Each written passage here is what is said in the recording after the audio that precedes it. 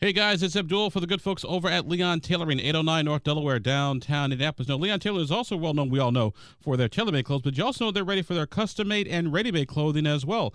That's right, clothes that are right there on the rack that you can buy and pick up, and they'll make the alterations included in the price. So swing on by Leon Tailoring. And of course, then if they want something tailor-made specifically just for you, then they can do it. So whether it's tailor-made, whether it's ready-made, or whether it is custom-made, it is for you and you specifically. So swing on by Leon Tailoring. They'll be happy to see you and happy to take care of you. Leon Tailoring, 809 North Delaware, and downtown Indianapolis.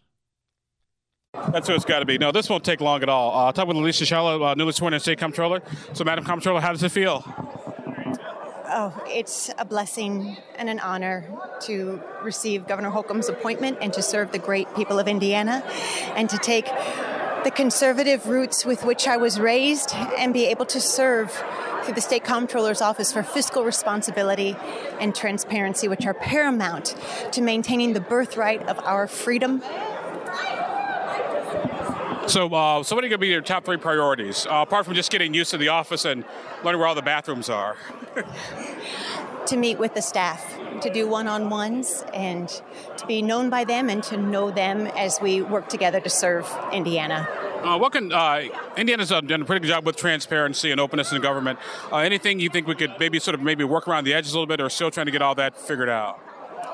Well, one item that I mentioned here today is the very strong financial position that the state of Indiana is in, and it will be my privilege, along with many, to share that story widely and also to do what we can to encourage that fiscal responsibility carried out in the great nation that we live in, and to be a standard bearer for that being done in one of the 50 states.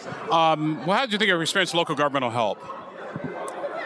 How do you think your experience in local government will help you out? Oh, well, we disperse all the tax revenues to local government, so all of the experience and service with county governments is going to be very crucial, and I look forward to working still with county elected officials, auditors and treasurers in particular, county councils, as well as cities and towns and schools to make sure that we're providing the best and most effective and efficient service in dispersing the tax revenues. Right. This is your day. I'm not going to keep you too long, but no, thank you very much. Always good to chat with you.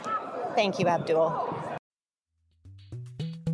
This podcast was produced and edited by Chris Spangle and Leaders and Legends, LLC. If you're interested in starting a podcast or taking yours to the next level, please contact us at leadersandlegends.net.